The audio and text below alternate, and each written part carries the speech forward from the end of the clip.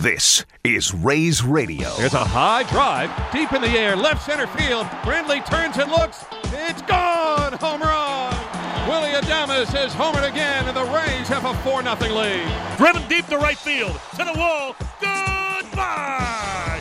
G-Mon Joy! Welcome to Countdown to Opening Day. Morton to the plate. Curve! He struck him out. What a performance for Charlie Morton. Snell ready with the runners leading at second and third. The 1-2.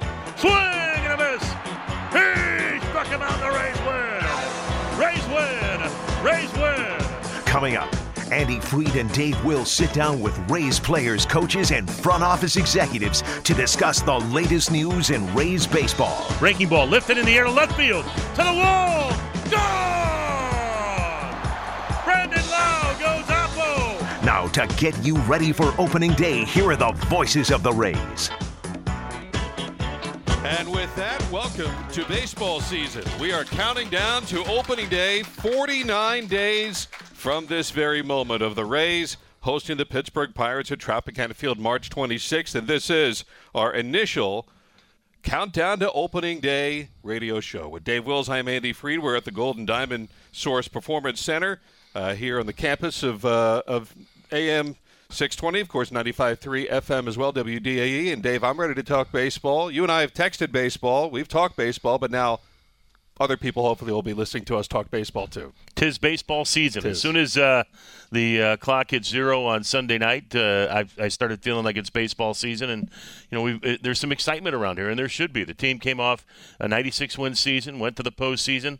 I think it was two of the more electric nights or games of baseball at Tropicana Field that I've been a part of. I know people have been trying to compare and contrast 08 and 10 and some of the other playoff performances, game 162. But when you look at 33,000 people at Tropicana Field, and there weren't guys in there wearing a Rays hat and somebody else's T-shirt, there was about 99% Rays fans in there. The Astros had a smattering of fans. But when big things happened for the Rays, that place was as loud as I can remember. The Kevin Kiermaier home run, the first inning against Justin Verlander in Game 4, 3 runs against him and then knocking him out early. I mean, starting to get goosebumps again thinking about all the good things that happened in 2019, but that's what I said. It happened. It's over, and now it's time to focus on 2020. And people keep asking, are the Rays going to be any good this year? Well, I personally think they're one of the top 2 or 3 teams in the American League. Now, again, you got to go out and perform. You got to get the job done. Last year we sat here, and for the Rays, who we thought at the time would be a playoff team, we thought they were one of the 5 best teams in the American League, and that proved to come to fruition. But we said, you know, this had to happen, and that had to happen, and guys had to stay healthy, and Blake Snell had to do this, and we had to have a big year from this guy and that guy. I'm not sure we were able to check too many boxes, and yet somehow, some way, Kevin Cash and his staff and the players won 96 games, got us into the postseason, and then we took the Houston Astros to Game 5, unfortunately losing that game. But, you know, sometimes I think you get a situation like that, especially with young players, and they feel like they accomplished something what they did, and they can kind of rest on their laurels. I get the feeling, and you were in the clubhouse after Game 5 too, that these guys feel like they've got some unfinished business, that this group, led by Kevin Cash, led by, you know, guys like Willie and Kevin Kiermaier, Charlie Morton, Blake Snell, who we're going to have here in just a little while, these guys feel like that was only the beginning. It wasn't the end of something big. It was only the beginning of something big, and I know you made reference to that last year during the kind of our post-talk of Game 5. Yeah, not the beginning of the end, not the just the end, but the end of the beginning. You said it a little more fluently. I had time to think about it back then, but you know, it's funny too when you think about last year compared to this year, and I too am optimistic just like you, and I don't know how you couldn't be when you look at what this group is. We're going to be talking to Blake Snell in just a little bit. Are we really going to have 5 starting pitchers? Well, that's one of the questions. We're going to have Blake Snell and Eric Neander, and we'll talk about maybe there will be less of the opener this year. But if you think about last season, all that went wrong, and then there we were in September going, wait a minute, we're still on pace with the 08 team. We're still on pace with the 2010 team. We're still ahead of the pace of some of the other teams like 13 that made postseason. What if things actually went right? What if Blake Snell gets through this year without any injuries? What if, you know, whoever? What if this team stays healthy? Mm-hmm.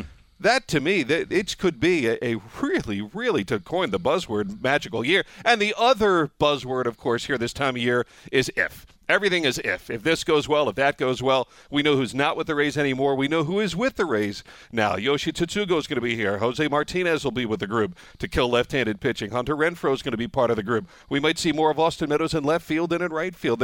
There's tons to figure out over these next couple of weeks in spring training.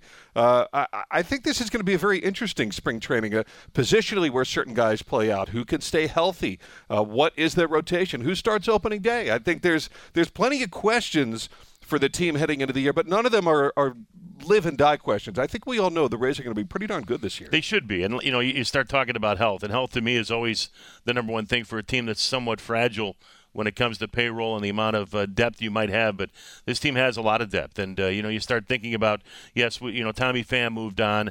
Travis d'Arnaud moved on. They were two big pieces to the offensive puzzle last year. But I thought that Eric Neander and that crew has been kind of picked away the last few weeks as well. Did a great job of supplementing the roster by bringing in, like you said, Martinez, Tsutsugo, and other guys who I think can supplement the offensive side of things and give Kevin Cash some options to go lefty versus righty and maybe, have some options that way. But to me, again, it is about health. I mean, you think back to last year, everybody focuses on who's going to be on the team on March 26th. Andrew Friedman told me one of the first years he was here as a GM, he said, we're going to go through about 18 to 21 pitchers. And that's if things go fairly good and guys stay healthy. We're going to use about 9 starting pitchers. We're going to probably use close to 40 players. Last year, the Rays used 33 pitchers. 33 pitchers to be one of the top 2 teams in earned run average and run prevention. They used 57 different players. I mean, that was absolutely incredible. And then I think we used the injured list 24 different times. Everybody focused on the Yankees and the guys they lost, but the Yankees supplemented their top 4 with 2 or 3 other guys that could be starters on almost every other team. So they didn't really have that much of a fall-off. We were going to guys in Double-A, and we were going to guys that we were calling up from the minor leagues that I didn't know and weren't really on my radar, weren't on your radar. The only guy that it might have been on the radar was of radar, Neil Solondz. He probably was the guy that knew who was the backup to the backup to the backup to the backup. But that's where we got sometimes, and yet this team still won 96 games. So, yeah, I can play that what-if game, too. What if we stay healthy? What if Blake Snell and Tyler Glasnow were both 100% going into last year's postseason against the Astros? Would things have been a little bit different in that regard, too? So, health is a big thing for me, and I think it all starts here in the next week or so when they start reporting down to Port Charlotte and get this thing going. February 22nd, you mentioned opening day for the regular season, but February 22nd, we are within 3 weeks of doing our first broadcast of Rays baseball on the 22nd against the Boston Red Sox, who, again, even with the trade of Mookie Betts and David Price, which I guess is right now kind of stuck in la-la land a little bit, no pun intended that they're heading out to Los Angeles, but there's some issues going on there. But even without those guys, they're still going to be a very formidable team. Are they going to be as good? You're never as good as you were after you've traded away a Mookie Betts and a David Price, but they still have some guys that are very, very good. They've got Chris Sale. If he's healthy, he's a very good pitcher. They've got a couple other guys, but if I have to go help Mookie Betts pack his bags to make sure he gets to Los Angeles, I'll do it. Dave, talking about that's holding up the kid Brudster Graterol, I guess, from the Twins. So there's a question about his health. So that trade, while it looks like it's going to happen, is a little bit up in the air, too. And you think of the trajectory of this team. 2016, they won 60-something games, 66 games, I think. 80 the next year, 90 the next year, 96 last year, plus 3. So this team just missed 100 wins.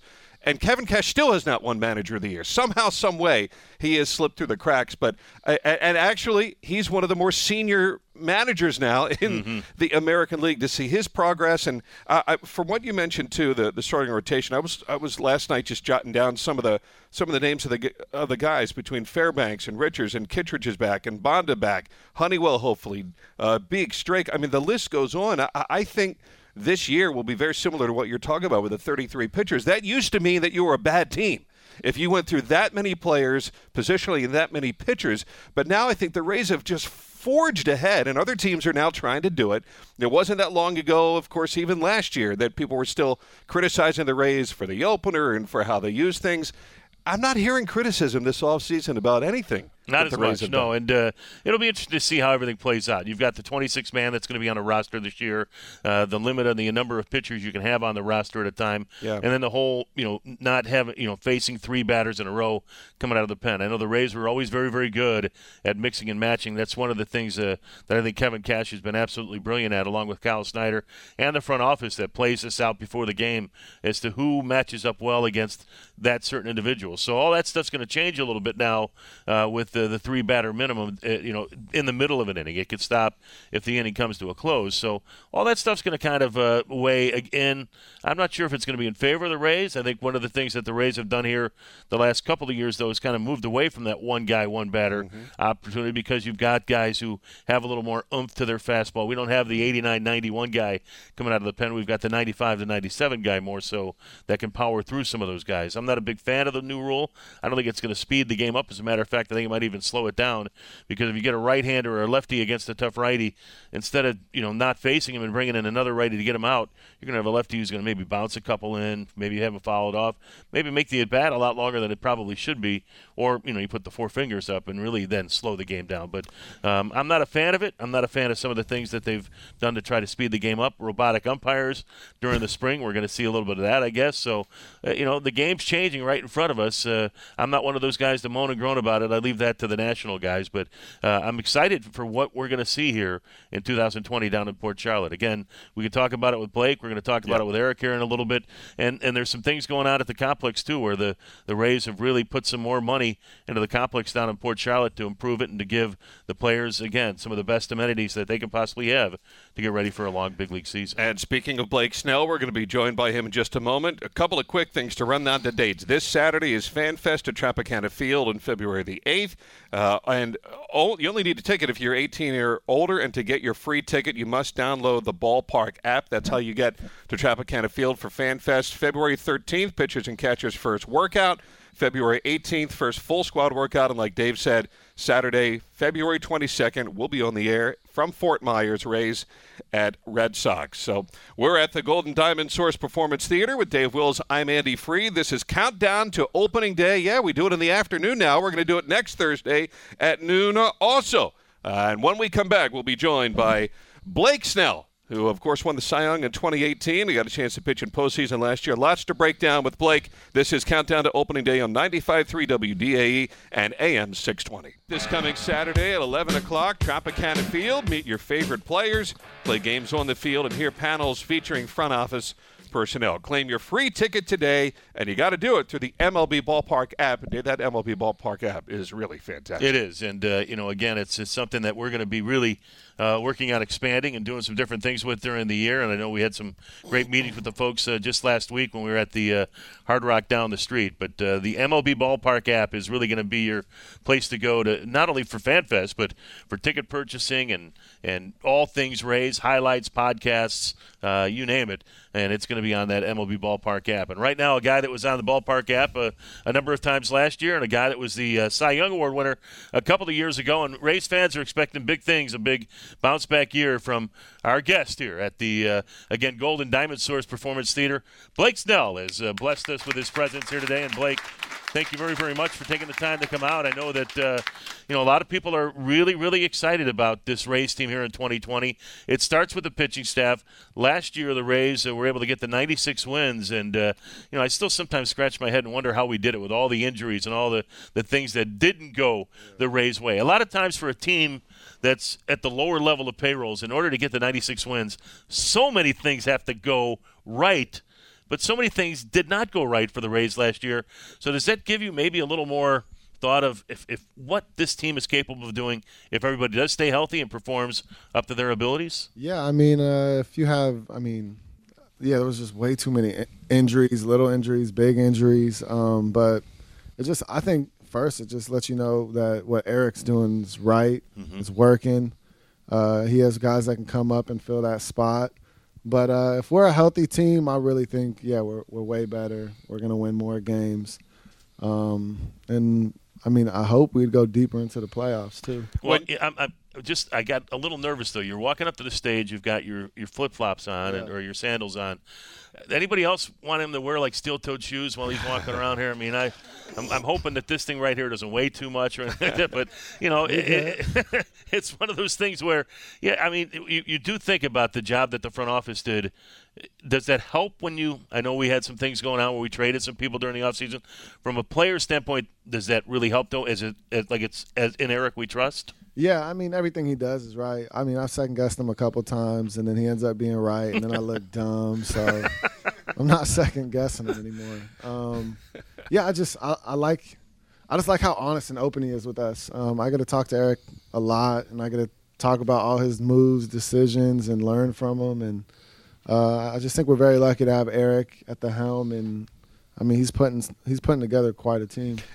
It lends credibility, too, that it seems like so many of the other teams want the Rays front office guys or want the Rays coaching, Charlie Montoyo and Rocco and now James and Chaim also. I mean, from a player standpoint, too, that's got to also let you know other teams are paying pretty close attention to how the Rays are doing this. Yeah, they need to stop paying attention. I don't want them. I don't like them taking our people. I like all our people.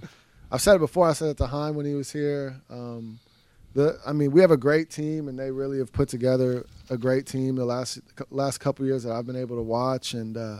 But I mean, the staff is unbelievable. The people that I get to be around every day is some of the best people I've ever been around in my life. So the broadcasters are really nice. They're like the best. Yeah, they're the best.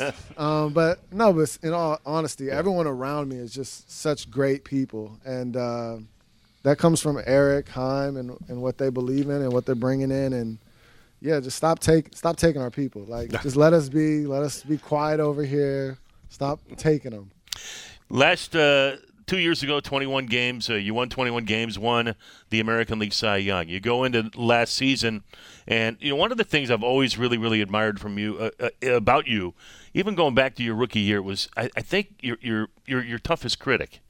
You're such a really good self-evaluator. I would come back to the next day after maybe a tough start, and Andy and I would talk about your post-game comments, and you're saying everything that you never pointed to anybody else and said, well, you know what, I pitched well enough, but if this would have happened, or I thought I pitched well, but I know I gave up this many runs. You were always very, very tough on yourself. You've been a very good self-evaluator. When you look back to last year, and I just asked you a couple moments ago how you're feeling. You're saying, I feel as good as I felt the last 3 years. What do you think you need to do different here in 2020 that you may not have done approaching the 2019 season, or is there anything you need to do different? I kind of tapped into like my diet and my sleep. I felt like maybe those were things that will make me feel better on game days, better through the weeks. And I felt like those would be things that would maybe help prevent me from injury. So that's kind of what I've been focusing on, is just sleep and what I'm putting into my body. But, I mean, last year the stuff was really good. Mm-hmm. It's just I was hurt, and I wasn't able to find consistency and a rhythm and get going like I did in 18. So my stuff was good. I just think it was some bad luck. And then on top of that, I needed to grow and learn, and I feel like with what I'm doing now with the eating and sleeping, I think it's something that's really going to help me be a lot better for this year. When you were injured at the end of July, I always point back to that weekend in Toronto where the Rays blew the big lead, then they came back after falling behind by so much early in the one. I remember talking to Kevin Cash that weekend, and even he was confiding in us off the air at the time, saying with Blake hurt, we don't know when we're getting it back. All the other guys were hurt. I want to think we can do this, but this is going to be tough. Not only did the team do it, but they revved it up in September. What were your feelings at that time in late July? And did you think you'd be able to come back and perform? You were just getting in under the wire when the season is coming to an end. And then you pitch in postseason well also. I mean, can you take us through what was going through your mind during that roller coaster? Yeah, when I got hurt, I was like, okay, now I'll be here working out. I got to get as ready as I can get. And I thought I was going to dump. I'd never been hurt, so right. I didn't know what to expect. But I just knew I was going to work as hard as I could, try to get back as quick as I could with being healthy. And then I threw in my first game, and it was like the weirdest thing ever. Like, I threw in AAA. Throwing was just weird. I never felt that way. And it was like the end of the season where I always feel great. So that was super hard for me. And then I had a good game, my second go, and then my first big league start, I think, was against the Dodgers. And I was really excited for that game. I was looking forward to facing them. But I just felt, all of September I felt really like crap. So it was tough to really, for me to be so excited. Our team's winning. Our team's playing so good. But I'm not contributing. I'm pitching pretty bad. And that was super tough for me. My last start was in Toronto. I felt good, but still not what I wanted. And that was just that whole September was probably the toughest month I've had in baseball, period. With just how I felt, what I had to go through. But I think the coolest part was when the postseason started, it was like a whole new me, like a whole new page. And what my teammates were saying to me and how positive and confident they were, as well as coaches, I think that's really where I was like, okay, this is going to be a fun postseason. I didn't even feel like any of that happened. Because you were kind of out of your comfort zone, in a way, when you're called upon to pitch to close out Game 4, was it almost like, you know what, I'm out of my comfort zone, who cares anymore? It wasn't even like I'm out of my comfort zone. When I was in the bullpen for that game, it was kind of like I was pumped. I was like, of all, Cash really, he believes in me the way he always has. That's never wavered. And the team believes in me. And that was, the coolest part. I know I could close the game out. I know, I'm capable to win ball games. So for them to be you're hurt, but we trust you, go close this game out, that was, the coolest thing for me, just to see, the team's reaction and to see how much trust they still had in me. We are inside the Golden Diamond Source Performance Theater with Andy Freed. I'm Dave Wills. Blake Snell joining us here for a few more moments on our Countdown to Opening Day show. You're home for Rays Baseball, 95.3 WDAE. And when you think back, as a starter, it's a totally different feel to be on that mound nowadays for the high fives and handshakes. The complete game is really not something that pitching coaches or managers concern themselves about. So what was that like? What was the energy like for you to be on the mound at that time? Second and third, I think it was. You strike out the final batter. You get the high fives and the handshakes. It had to be a totally different feeling than what you're usually accustomed to. Yeah, it was. I kind of blacked out, honestly. So I don't really remember. I just was I came in. I was mad. I struck Alvarez out. Gurriel grounds out to second. Tommy Pham ran at me. I remember that. I was kind of bro, relax. And then, it was just all crazy. But I was kind of just blacked out. I didn't really know what was going on. I know I just saw Tommy run at me. I was relax. That would wake you up. And then I went up to Darno, gave him a hug, and then, then everyone was all jacked up in the clubhouse. I think the best part is winning and then seeing the clubhouse. Yeah. The clubhouse just erupts. Everyone goes crazy after every win. So. And how about just seeing the ballpark the way it was, too, with the yellow towels and the they fans? were. That was that was better. That was the best I've ever seen the Trop. Yeah. I thought opening day is always the coolest part about the Trop, and then I saw that and I was okay, we got to get back here.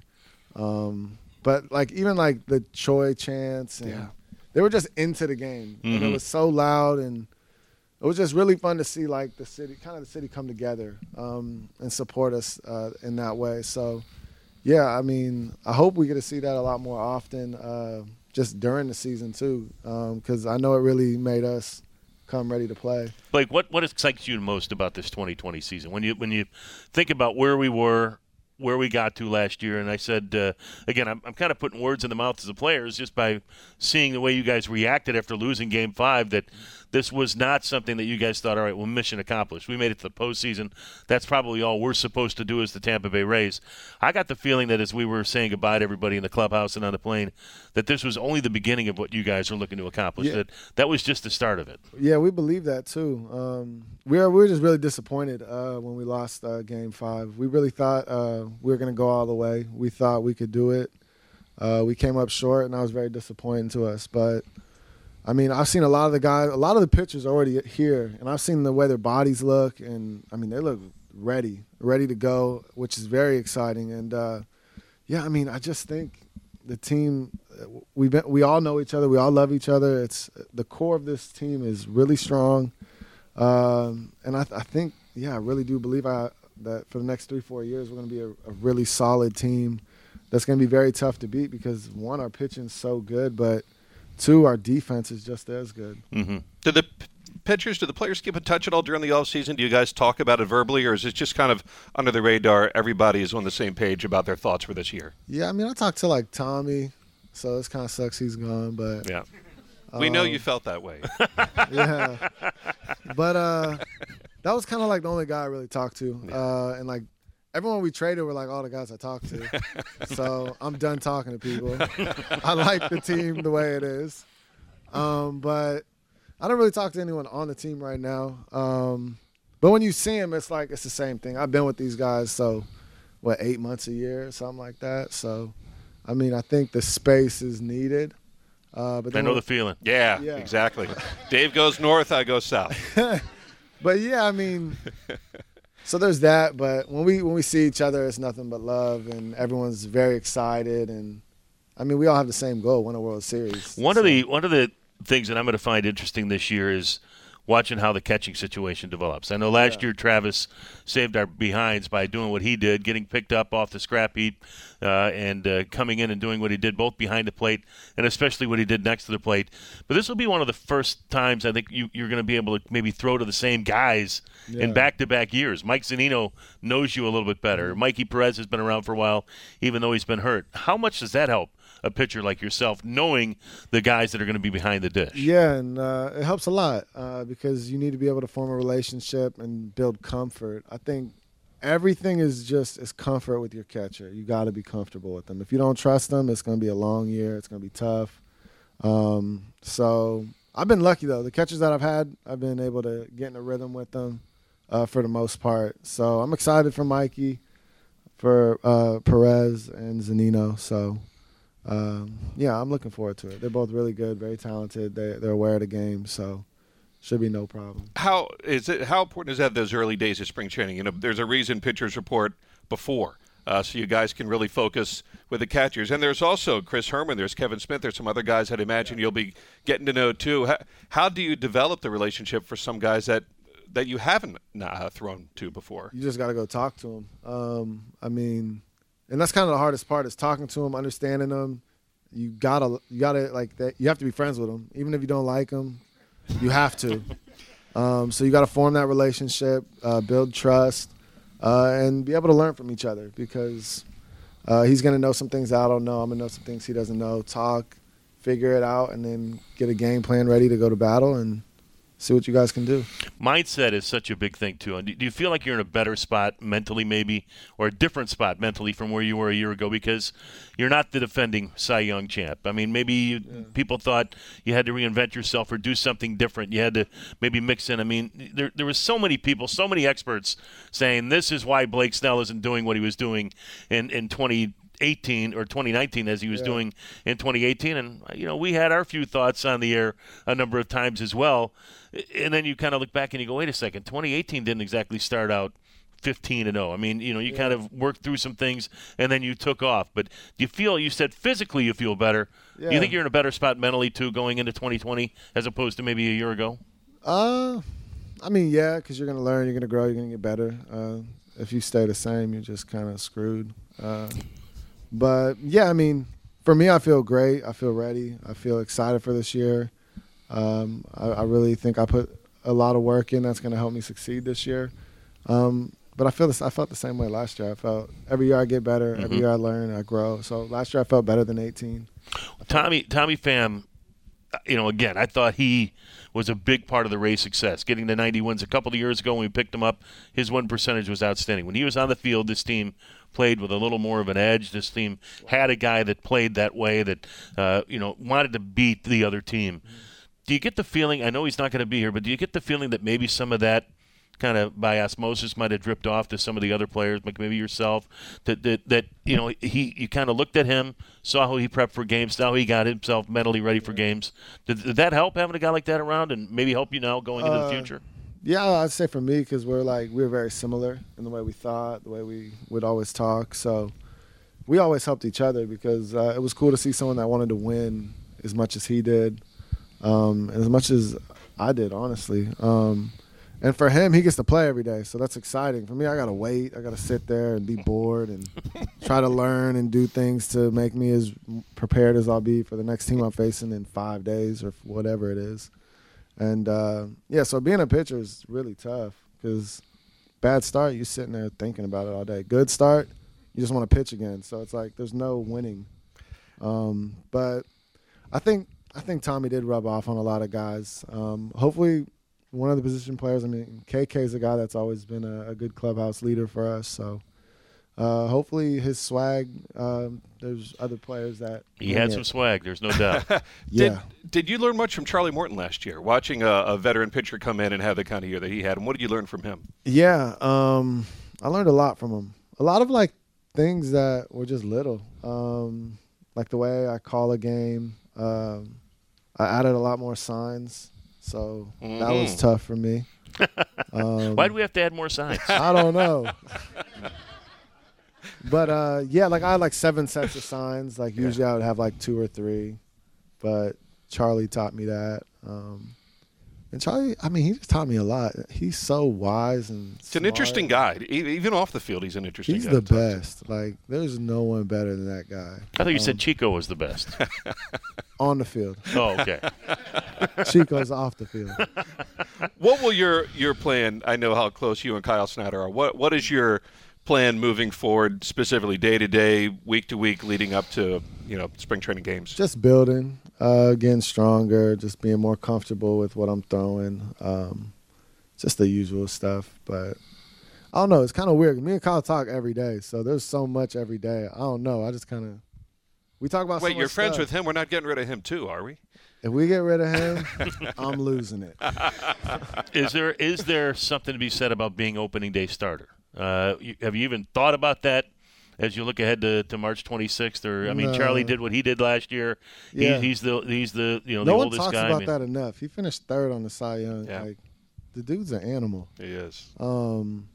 Yeah, but our whole pitching staff's really good. Mm-hmm. So to have him up there and kind of lead all of us with his maturity and how talented he really is, we're very lucky. Before we wrap up, because I know we're almost out of time, tell us about, again, how you connect with fans during the off season. And I know that stuff sometimes gets out there even more than you realize. But are there fans that you got a chance to meet and talk to this year? Do they want to talk about the Rays so much? And how do you connect with them? Yeah, so last year I started in the off season. I started streaming video games. I just thought it would be cool. I thought it'd be a way to connect. So I did that, and then through the year they just come to the field. They'd be like, "Hey, I'm so and so," and then we just talk for 20 minutes. But you build that relationship, kind of just playing video games. I remember their name, kind of talk to them about their day, how's it going, just random stuff wherever the chat may go.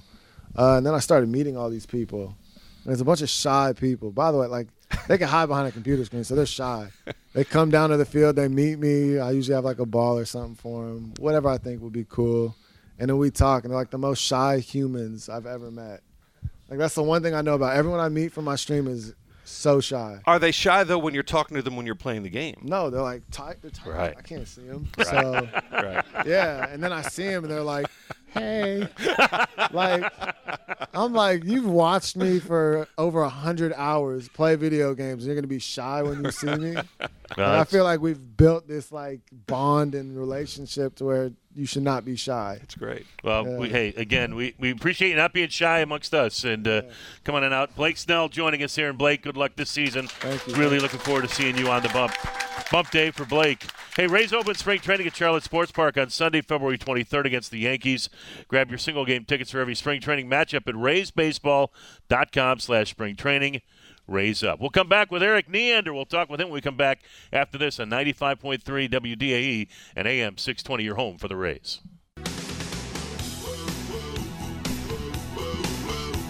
You can join us for lunch next Thursday, same time again. And we're going to be at Thomas P's Sports Bar and Patio on Henderson Road up in Tampa for the next edition of Countdown to Opening Day. Good place. Yeah, I think Dave has at least driven by it before. You might have an idea where it is. We'll be broadcasting live on 95.3 WDAE starting at noon while you enjoy $2 Budweiser drafts and $8 Budweiser pitchers. That's next Thursday at noon. Thomas P's Sports Bar and Patio in Tampa. Thanks to Budweiser. Might even have to stop there on the way home. You never know, just to see what it's like on a Thursday afternoon. But Scouting mission. Right now, Eric Neander, the Rays Senior VP in charge of baseball operations and general manager, who on a number of fronts was named Major League Baseball's Executive of the Year for what the Rays did in winning 96 games and getting to the postseason, only using 57 players, only using 33 different pitchers. Who knows how we, again, were able to get to where we did. But a big part of it was Eric. And Eric, I guess the number one question after, first of all, thanks for coming out here today as we are on the eve of spring training. What do we do for an encore? Stay tuned. You have to come out and check them out.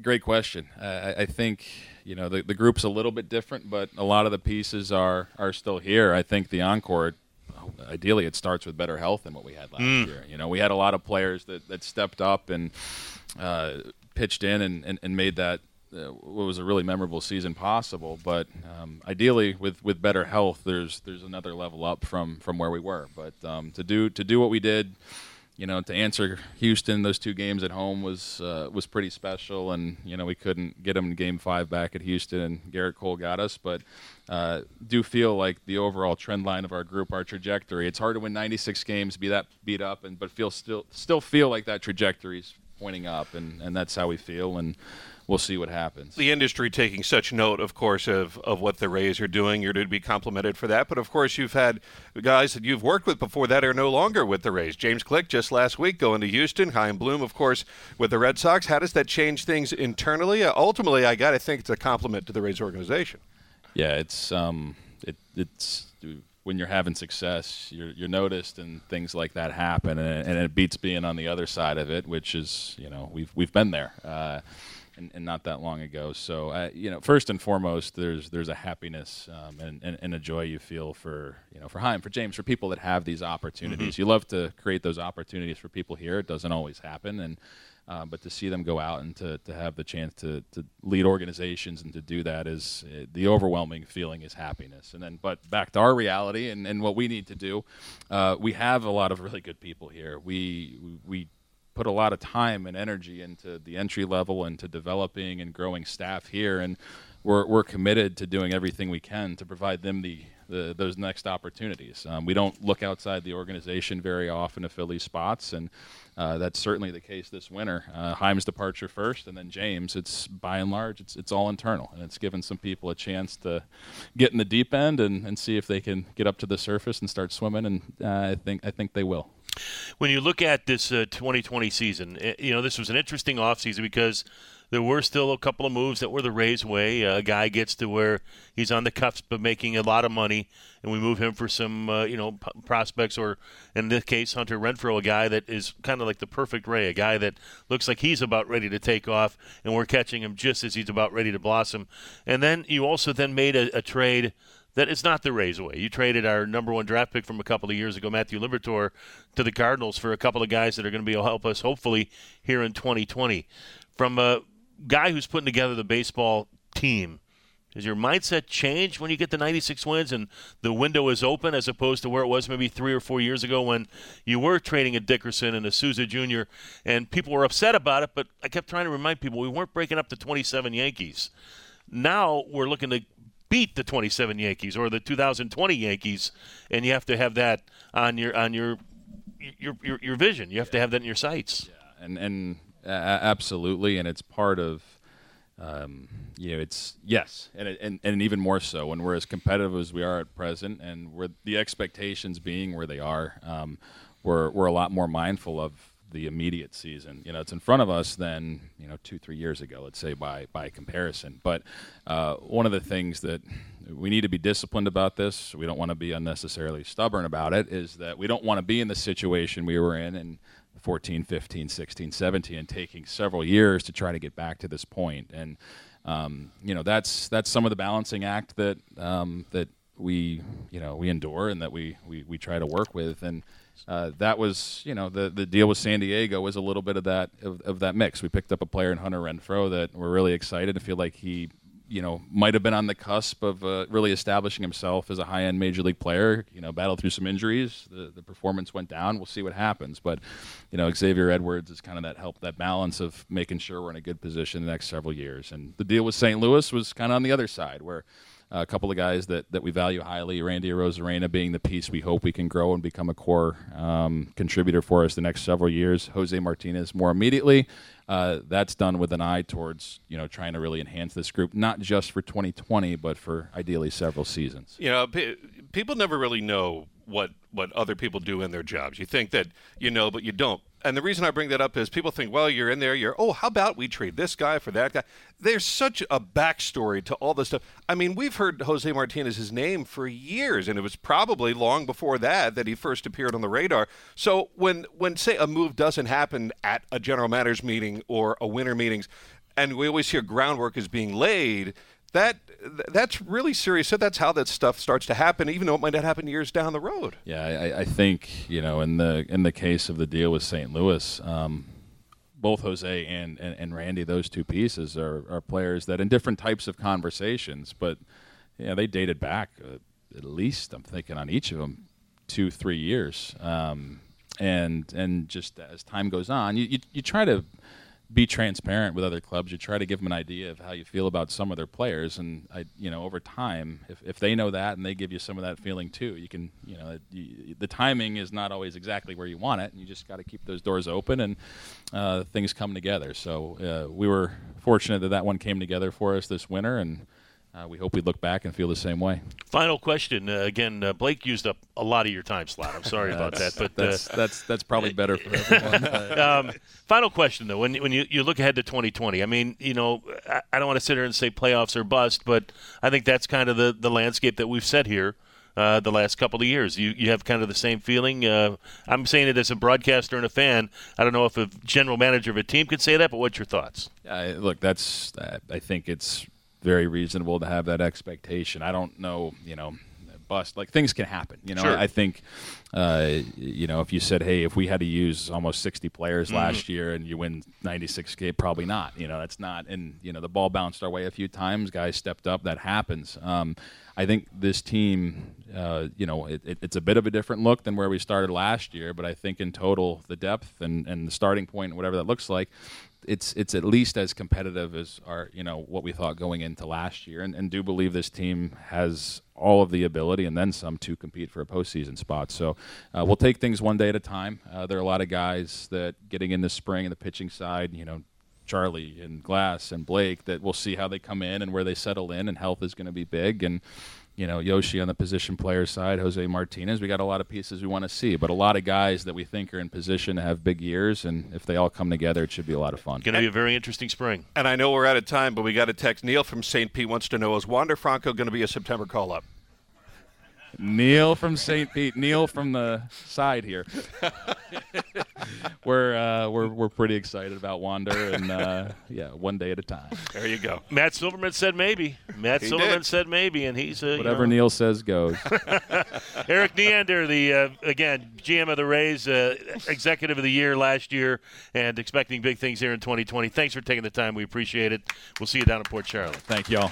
Eric Neander joining us, and a reminder that Countdown to Opening Day is a production of the Tampa Bay Rays Radio Network. Our executive producer is Larry McCabe. Today's game or show produced by Chris Miller, engineered by Tom Ponzo. Also thanks our new booth concierges this year, Stephen Cusimano and Jeremy Sneed. They're going to be with us as well. Next week, we're going to be at Thomas Pease on Henderson and Gunn at noon.